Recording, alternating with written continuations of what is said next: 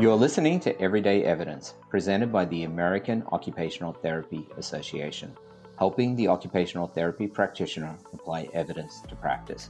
Here's your host, Matt Brandenburg.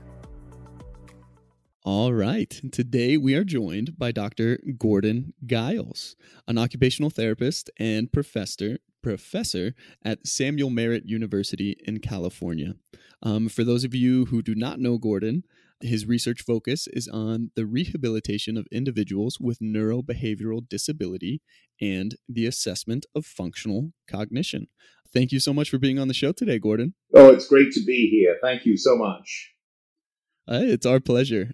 Gordon, you work with AOTA as a quality advisor. Can you tell us about that role?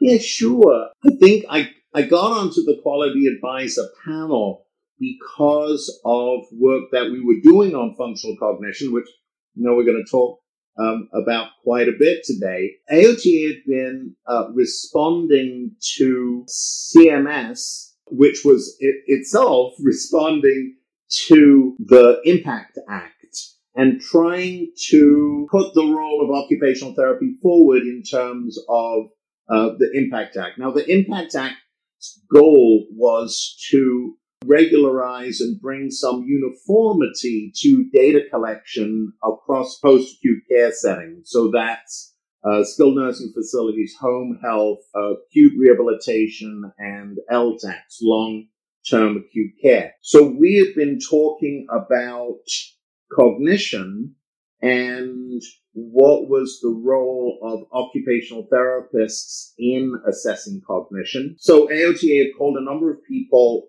to the offices when we were still in Bethesda. We had some discussions about what was being proposed.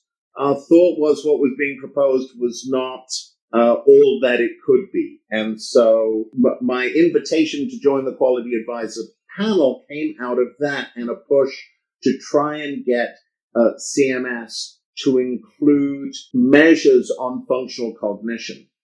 This is happening at more or less the same time that we're moving from volume to value, right? And the recognition that healthcare in the future is really going to be driven by outcomes. And so what occupational therapists need to be able to do is to demonstrate that client outcomes are significantly improved by receipt of occupational therapy services. Part of that, or at least a beginning of that, is to make sure that we're assessing the right things so that we can intervene in order to improve those outcomes. What we started was looking at what are the things that occupational therapists need to assess in order for us to say that there's some uniformity in what occupational therapists do, because at least some uniformity in what we do is about quality, right? So when you go to a restaurant, well, if you're like me and you're a creature of habit, you go to a restaurant and you like a meal and you want to go back and you want that meal to be the same. You want to have the same experience when you go back the second time and have that same meal. As occupational therapists, we've kind of not had any uniformity in what we do necessarily with clients. So the idea of quality includes the idea that occupational therapists are going to address certain key functions in individuals. And my little corner of that is functional cognition. And that's how I wheedled my way onto the Quality Advisors panel. Absolutely. Thank you for sharing that kind of career path or opportunity that you had. It sounds like it's been a wonderful chance to advocate for our profession and really help set up our profession for success in assessing cognition, and that's wonderful. So thank you so much for that. And you've touched on it already, functional cognition. That's our topic for today. What is really meant by functional cognition, and how would you say a functional cognition perspective differentiates OT from other professions? Actually, I think, Matt, that differentiation is one of the things that's most useful about it. So I think that most occupational therapists would agree that cognitive functioning contributes to an individual's ability to manage in their world. But in a lot of ways, many of us have ceded cognition to other healthcare disciplines. So the construct of functional cognition is a little bit different from what other professions are interested in. But say functional cognition is on the borderline between cognition and IADLs. So it involves executive function. It involves other aspects of cognitive function. It involves performance patterns, habits and routines. And it also involves self-awareness or metacognition in terms of strategy, use, and application. Functional cognition is where cognition meets real life. It's where the rubber meets the road. So we are less interested in some of the more abstract cognitive processes that are of interest to other disciplines, right? We're not slicing and dicing cognition in the way that certain other disciplines do. We're looking at cognition at the performance level. We're trying to see, does the individual have the resources available to meet the needs of their daily life, and usually in terms of IADLs. You can meet these needs in various ways. We know that people, for example, can use various strategies in the face of what might be considered underlying cognitive deficits in order to continue to perform IADLs, even though they have even sometimes quite severe cognitive deficits. So that's what we're looking at. And we know, because the research is pretty clear, that there is no one-to-one correspondence between demonstrating cognitive impairment and demonstrating impairment in performing even quite complex IADLs. One of the things that's really useful about this is that it gives occupational therapists a place to stand when it comes to talking about cognition that is quite different from the types of assessments and the way we think about intervention that is different from that of other disciplines. I love that. That's a very eloquent way to put OT's role and perspective on functional cognition. I love that phrase of helping people to learn how to manage in their world.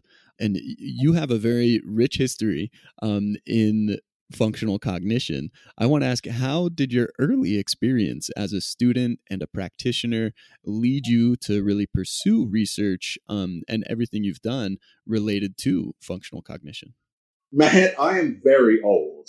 And so I started, when did I start as a student of OT? 83, I think. Well, so I went to school at an occupational therapy school called St. Andrew's School of Occupational Therapy, which was on the largest private psychiatric hospital in the United Kingdom. And it so happened that at that time, a group of physicians and neuropsychologists who would later become very famous were opening the first behavior disorder program for brain-injured people in the world. Now, this is less impressive than it actually sounds, because at that time in the United States, there were 7 programs devoted to working with people with traumatic brain injury. So we have come a long way in terms of thinking about how to work with people with functional deficits based on brain damage. I kind of went around the houses there. To get back to your question, we were developing ways to try and help people with very severe brain damage relearn basic self-care skills. So we didn't call it this at the time, but we were essentially developing a errorless learning approach based out of behavior theory. Now, a lot of people have, kind of their negative connotations around behaviorism and behavioral interventions. for us, what we were really taking from it was a set of mechanisms that would allow us, through repetition and incentivization, ways to teach people self-care skills.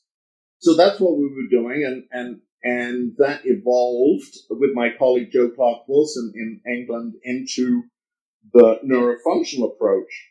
Again, to get back to your question on functional cognition, an enduring question for me was, how do you decide whether or not an individual is going to be able to make use of strategies, whether they're going to be able to cognitively learn to adapt their behavior when given, kind of put in the right circumstances, or when encouraged to do so through experience, or whether you're going to need to teach skills because the individual is not able to make the conscious adaptations that are necessary to improve their performance. And so, really, for the last 40 years, this has been a preoccupation of mine.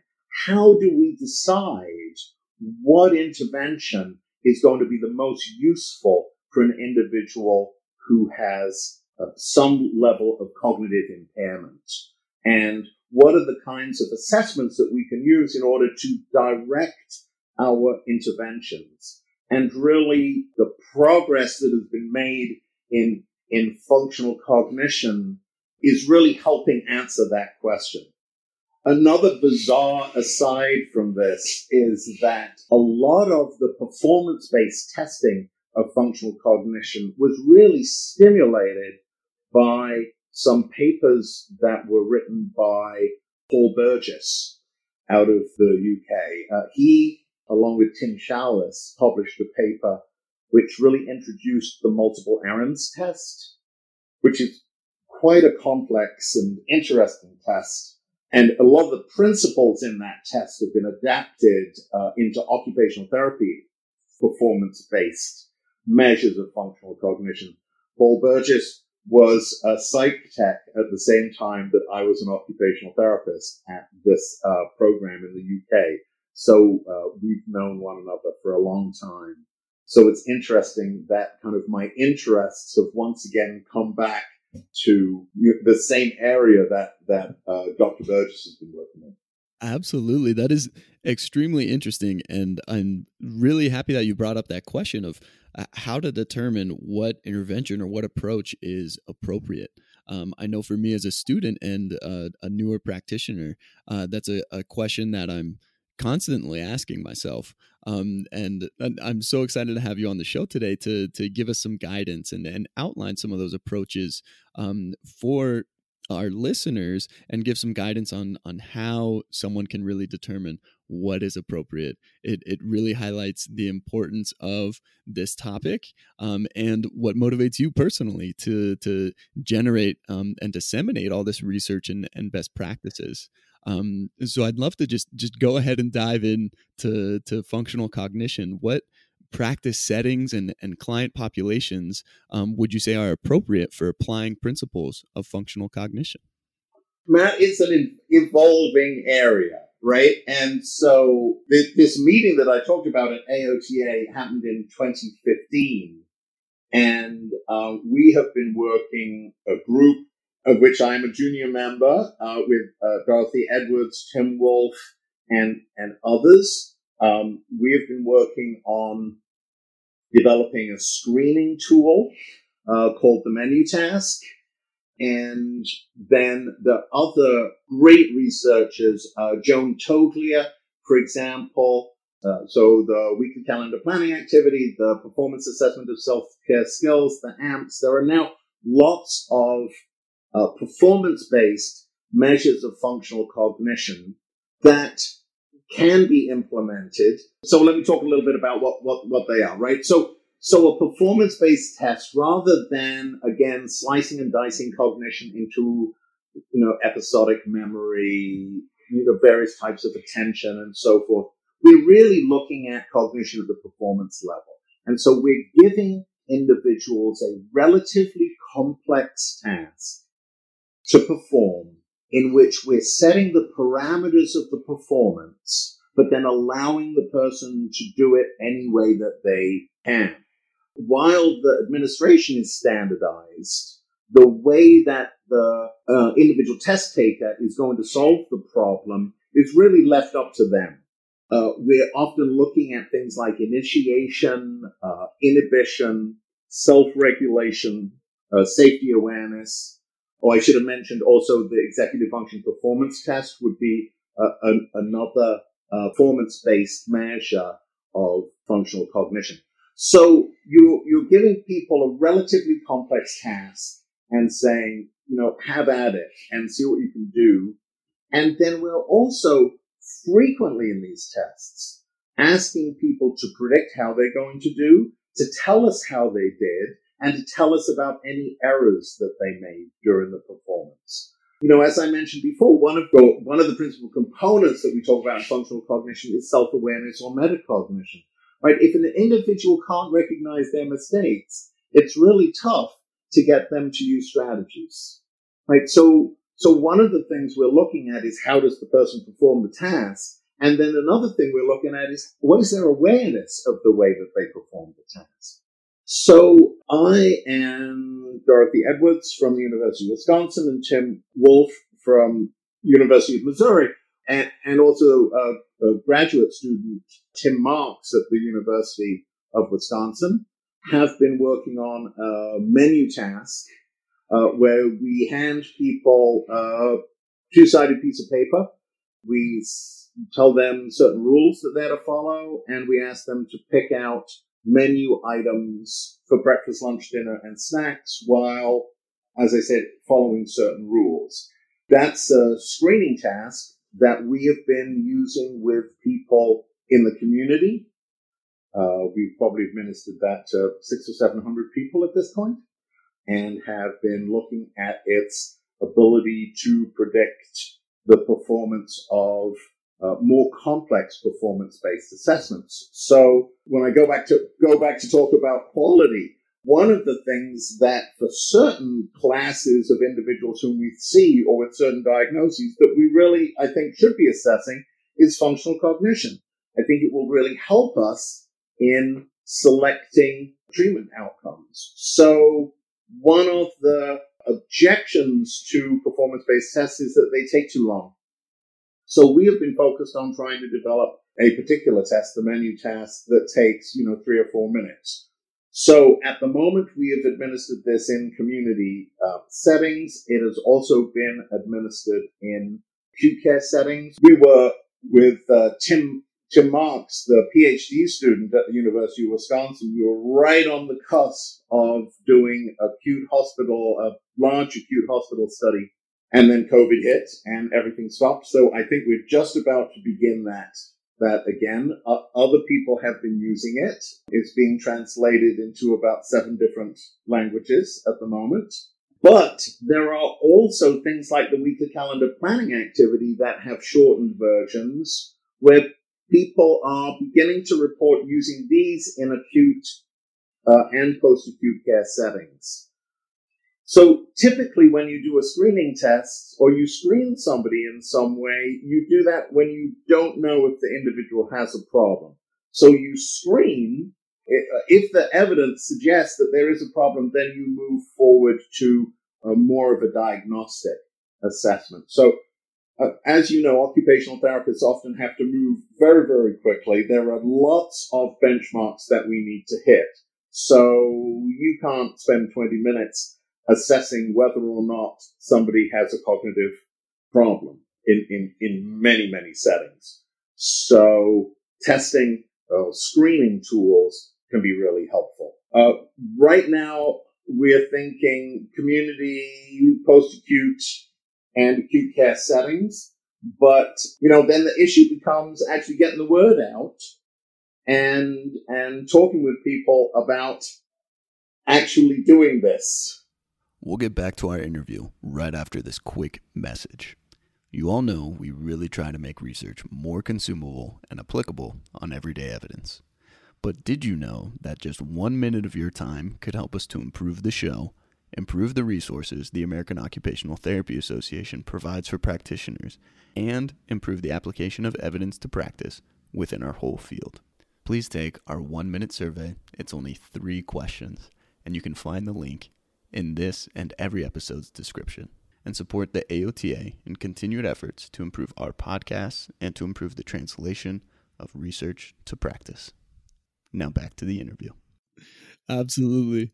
That's always a challenge, that dissemination piece. And I think this information is painting a really wonderful picture of how functional cognition is used to address performance skills and patterns really across a variety of settings within OT. Those are some great tips and recommendations for being effective in screening and assessment as well. And I want to follow that up by asking you, what are some effective occupational therapy interventions that you would encourage practitioners to implement after completing an assessment that includes an occupational profile? So, Matt, this is one of the major advantages, I think, of performance-based testing of functional cognition, right? Because it's at the performance level. So it really helps guides therapists into what to do with clients. And as an instructor, so I have capstone students, and I've been teaching a course on functional cognition. And the fun thing about capstone students is that, or at least prior to COVID, they were off doing their level 2 internships, and then they came back and they would take my functional cognition course. And what they were saying was that it was really difficult because many practitioners they were finding really did not know at what level to intervene with individuals who had cognitive impairment. And so the nice thing about functional cognitive assessments is that it really helps in that decision-making process. As I said before, if you really have no insight into the errors that you're making, you can't really use strategies. Now, there could be attempts to help people develop that insight, but depending on how profound the lack of insight is, that can be an uphill struggle. So I think the basic rule would be, is the person able to adapt their behavior based on feedback? If the person is able to adapt their behavior based on seeing their own performance or being guided to see their own performance deficits, then I think there is the opportunity to use strategy-based interventions. So things like Joan Toglia's multi-context approach, or Helen Politajko's co-op intervention, processes of guided discovery where the individual is adapting their performance on the fly to try and improve their performance. If an individual is really not able to make use of those kinds of interventions, then I think we should be thinking about skill training. What are the specific things that an individual needs to be able to do in order to function in their environment? And you would also, so you'd think that, and then you would also think about environmental modification, environmental support. So if the client can learn about their deficits and adapt, even, if that's quite structured by the therapist, then a strategy training approach is going to be useful. If they're not, then skill habit training or environmental modification is going to be more useful for them. Now, that, of course, is at the very basic level in terms of the decision tree. I mean, you're basically developing 2 or 3 parts. Many of the performance-based tests of functional cognition, such as the weekly calendar planning activity, give you a ton more information about how the individual learns and how they're going to be able to adapt their performance that you can build into your intervention planning. I love that. Thank you for emphasizing that keyword insight and the ability to adapt behavior. It sounds like such a key performance factor or pattern for practitioners to look for when they're conducting these assessments. And you mentioned the difference between kind of more skill training versus strategy based.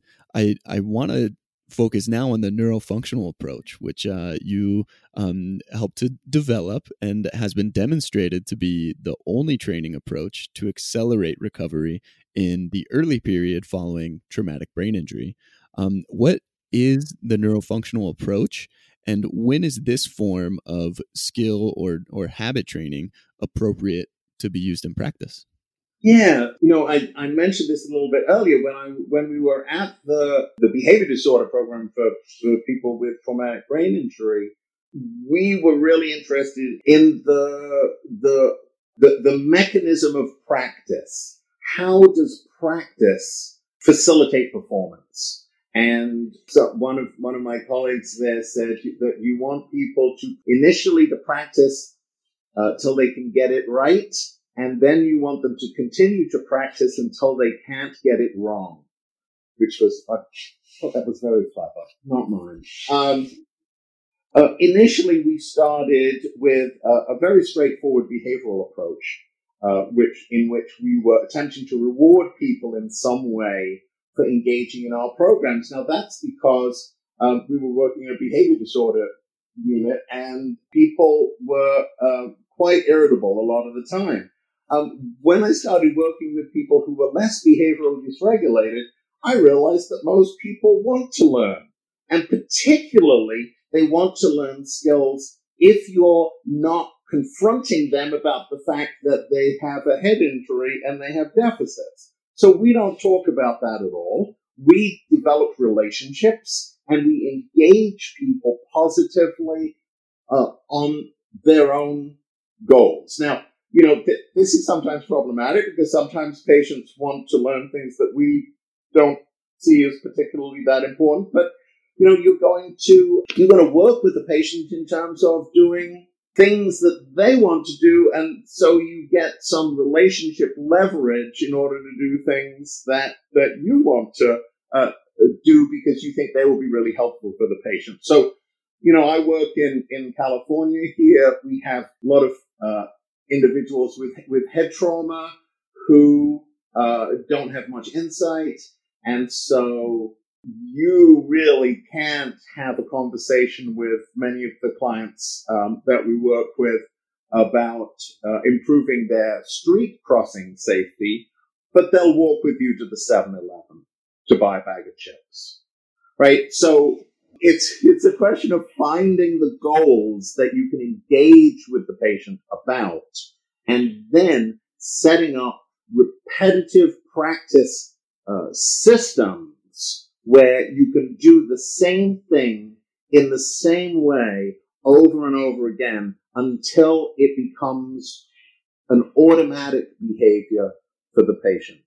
Particularly if you're working on things that are enacted frequently, it becomes that the patient can't get it wrong, right? So, for example, I've trained people who are many years post-injury and who have been unable to bathe and dress themselves for years.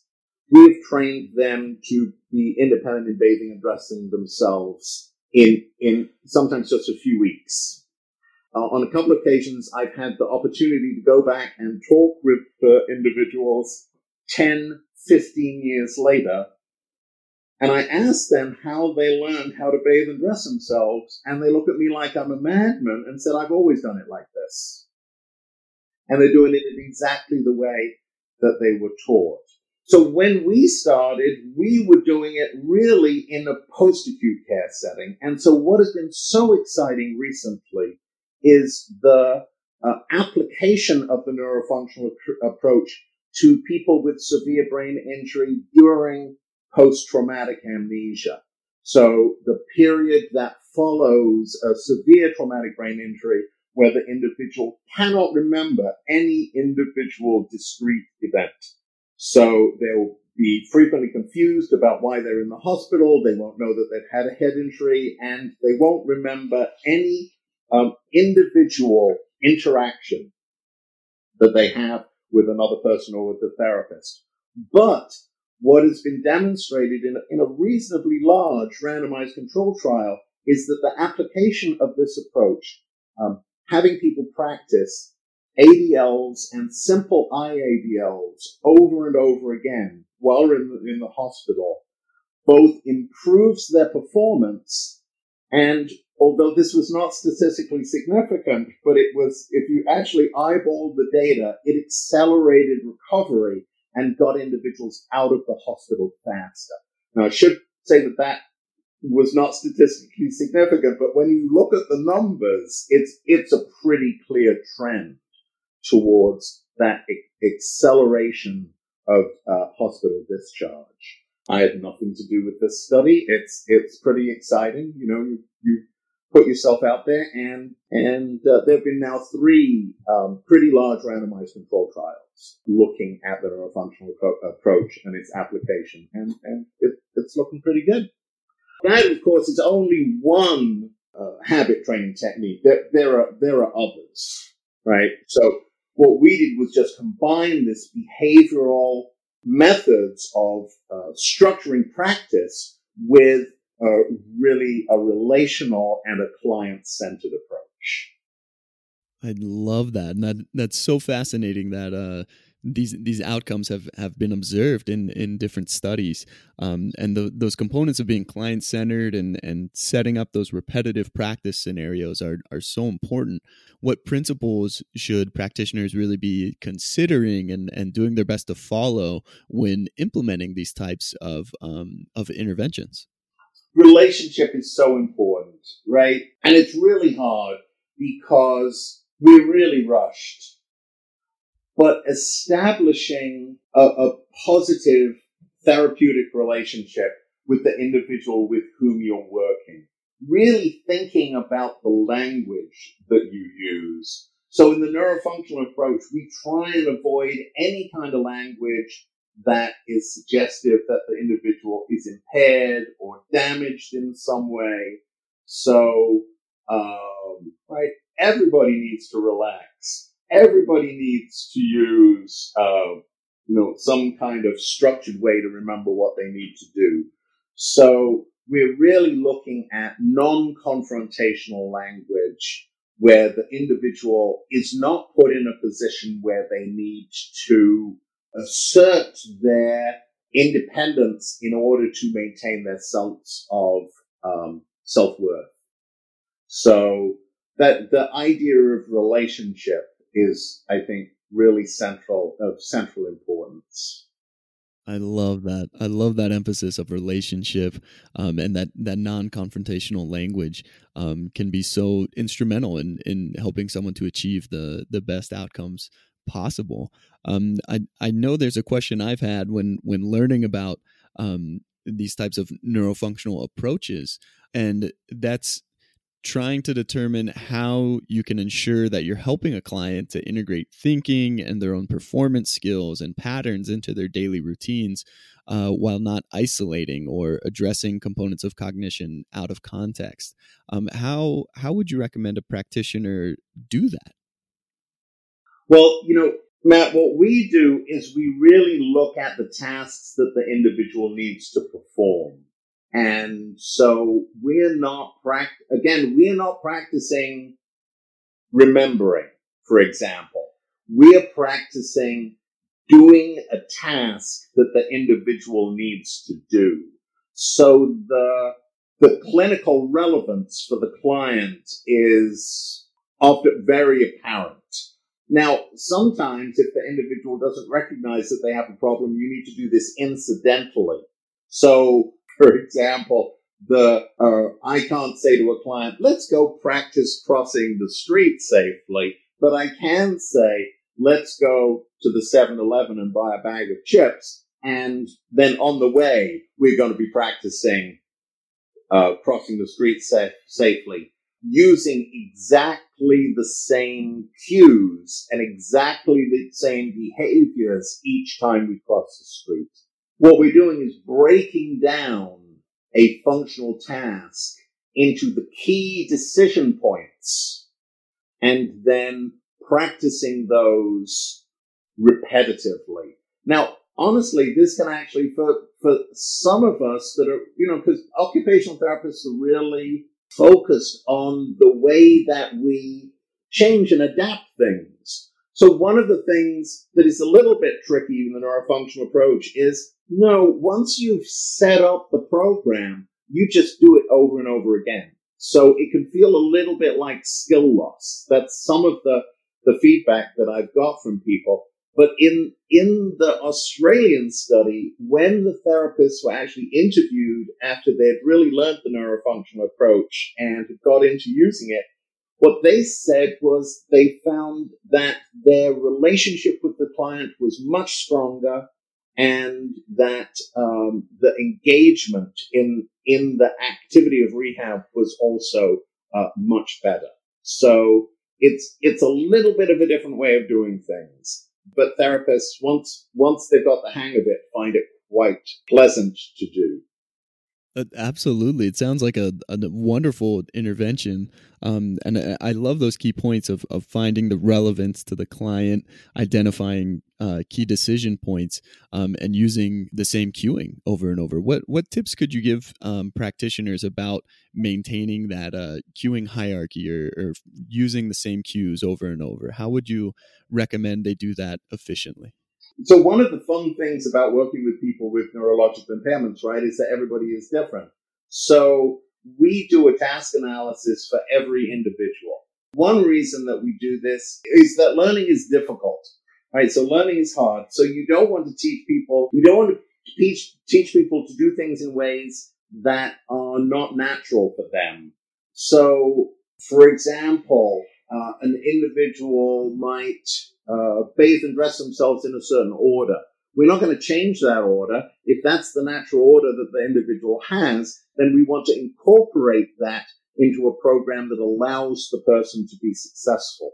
A lot of these programs with people with severe brain injury, we're working with both cognitive and motoric deficits. And so we're developing a program of transfers, for example, that allows the person to be successful. And then once we've established that, typically as a set of prompts that are written down and then can just be enacted by everybody who is working with that client. So we write it down. Now, more recently, there's been a lot of work on automated smart cueing systems. I have not been involved in that, but I've been really excited by these prompting systems that are, of course, portable, are adapted specifically for a client, and that can be then used for a period of time and then discarded once the client has actually developed the skill.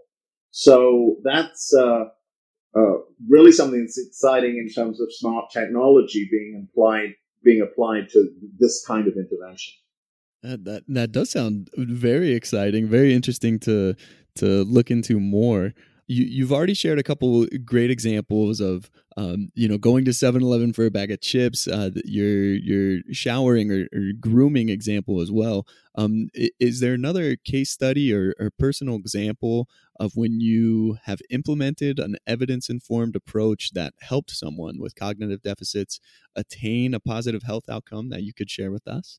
I'm not sure I can hit all of those marks, Matt, but so one of the things that came to mind was a gentleman who had a stroke and who was a small business owner. Well, it wasn't that small. It was a middle-sized business, and it was a trucking company. And he was the person who supervised the scheduling for his drivers. And so he had a stroke. He was in acute rehab. And this is actually, this description is actually based on one of my graduate students who gave the client, administered to the client the weekly calendar planning activity, right? So in the weekly calendar planning activity, the full adult version, an individual is given a blank calendar and is asked to enter 17 different activities into a weekly calendar. Now, they have to follow certain rules, and there are built-in conflicts in these activities that they have to enter. So they have to kind of manage these conflicts.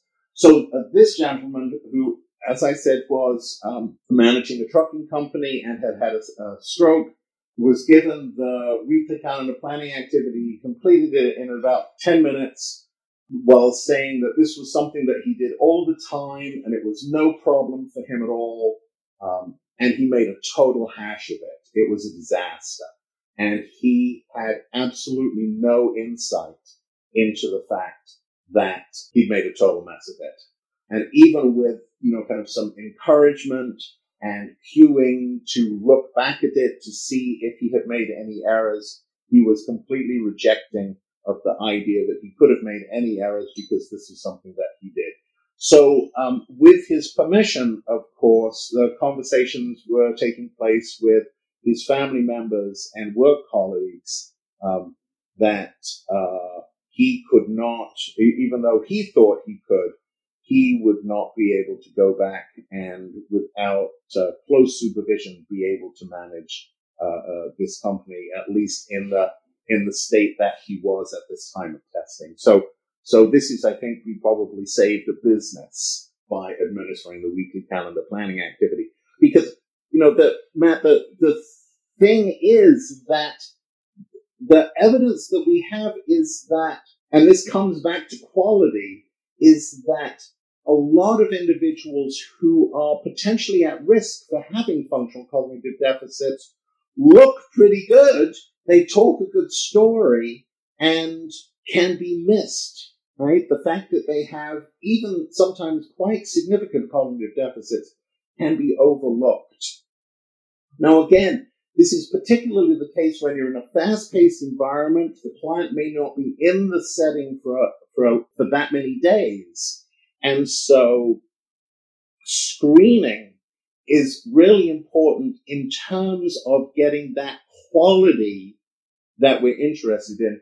Now, of course, screening and assessment is not the end. But if you don't identify that the individual has a problem, then you can't intervene in order to improve those outcomes. And for us as a profession going forward, we're going to be judged, as I said at the beginning of this podcast, we're going to be judged by the outcomes that we can produce for clients. And so that is what is important. But first you have to identify there's a problem. Then you have to decide how you're going to intervene in a way that is going to impact the client's ability to perform in their real world. Absolutely. I love that, Gordon. Thank you for sharing that example. And a follow-up, what did the intervention look like for this individual who had experienced the stroke? Well, for this particular individual, the first line of defense was actually to stop him from doing this without supervision. So the idea was that his family that were also involved in the business would kind of divide up the activities so that there were things that he could do that were independent and would make him feel okay about himself, but would not destroy the company. And so really it was environmental and social support that was central here to having this work for the client and for the other people who were involved in his life. Absolutely. That's a wonderful example. Thank you again for sharing that. Gordon, you also were the Eleanor Clark Slagle Award recipient for 2018. Kudos for that. In your lecture titled Neurocognitive Rehabilitation, Skills or Strategies, you share some additional aspects of your background and personal experiences with functional cognition.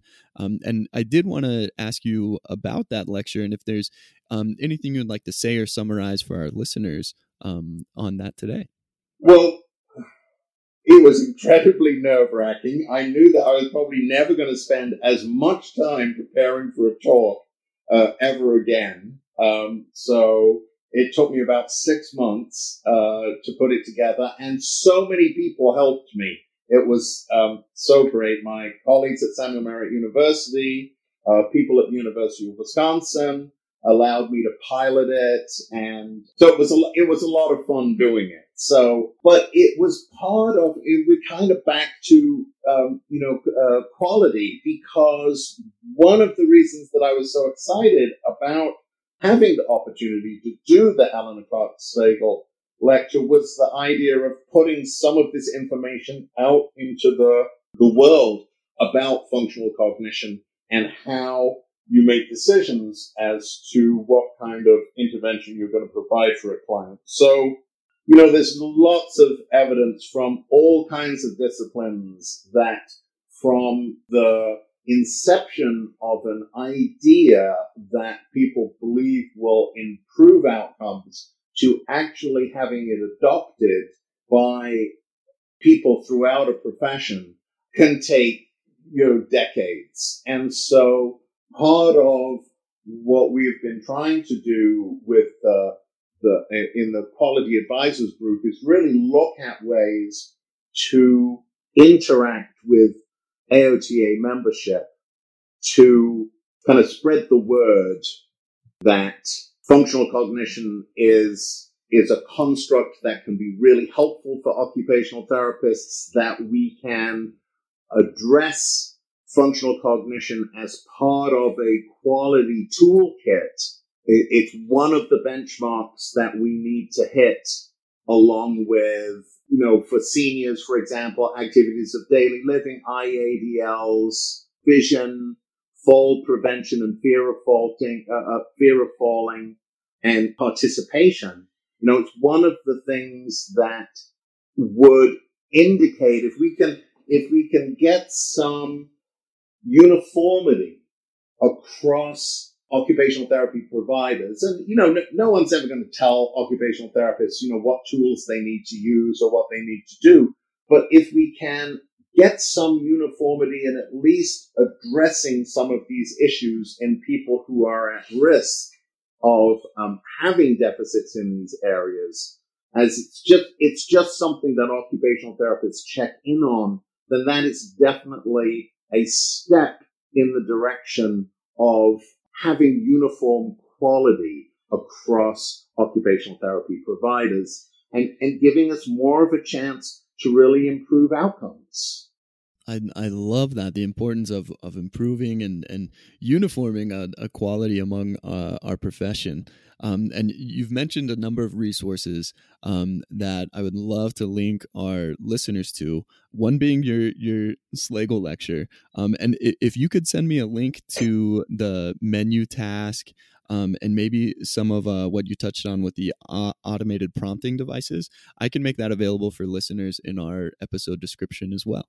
Sure. I would also draw people's attention to the quality toolkit on the AOTA, on the lovely revamped AOTA website. So there's quite a lot of material on the AOTA website. As I said, the quality toolkit, and you just put in the magnifying glass, functional cognition, a lot of stuff comes up. Perfect. I love that. We'll encourage our listeners to check that out as well on aota.org. Gordon, this has been a wonderful interview. Thank you so much for sharing your knowledge and your expertise in this area. And I have just one question for you now. This is our concluding golden nugget segment. Gordon, if you could give one piece of advice or share one piece of knowledge with OT practitioners, what would you say? Gosh, well, I'm kind of going to reject the question, Matt, and I'm going to talk about evidence-based practice. And I would say that if you're going to adopt functional cognition as part of your professional practice, what you really need to be able to do is to develop a peer group of supporters in the place that you work to encourage and share resources and knowledge. And the reason I'm saying that is that there's evidence that really helps. There's a recent survey in the Australian Journal of OT on functional cognition and what helps people actually incorporate functional cognition into their professional practice. So getting like-minded people around you to help support your practice. I love that. Setting up a community and setting yourself up for success by so doing. That's a wonderful piece of advice. Gordon, it's been a true pleasure having you on the show. Thank you again so much for your time. Well, thank you, Matt, for the opportunity. Yeah, absolutely. Thanks for listening to Everyday Evidence. Tune in next time for more evidence-based practice insights and applications.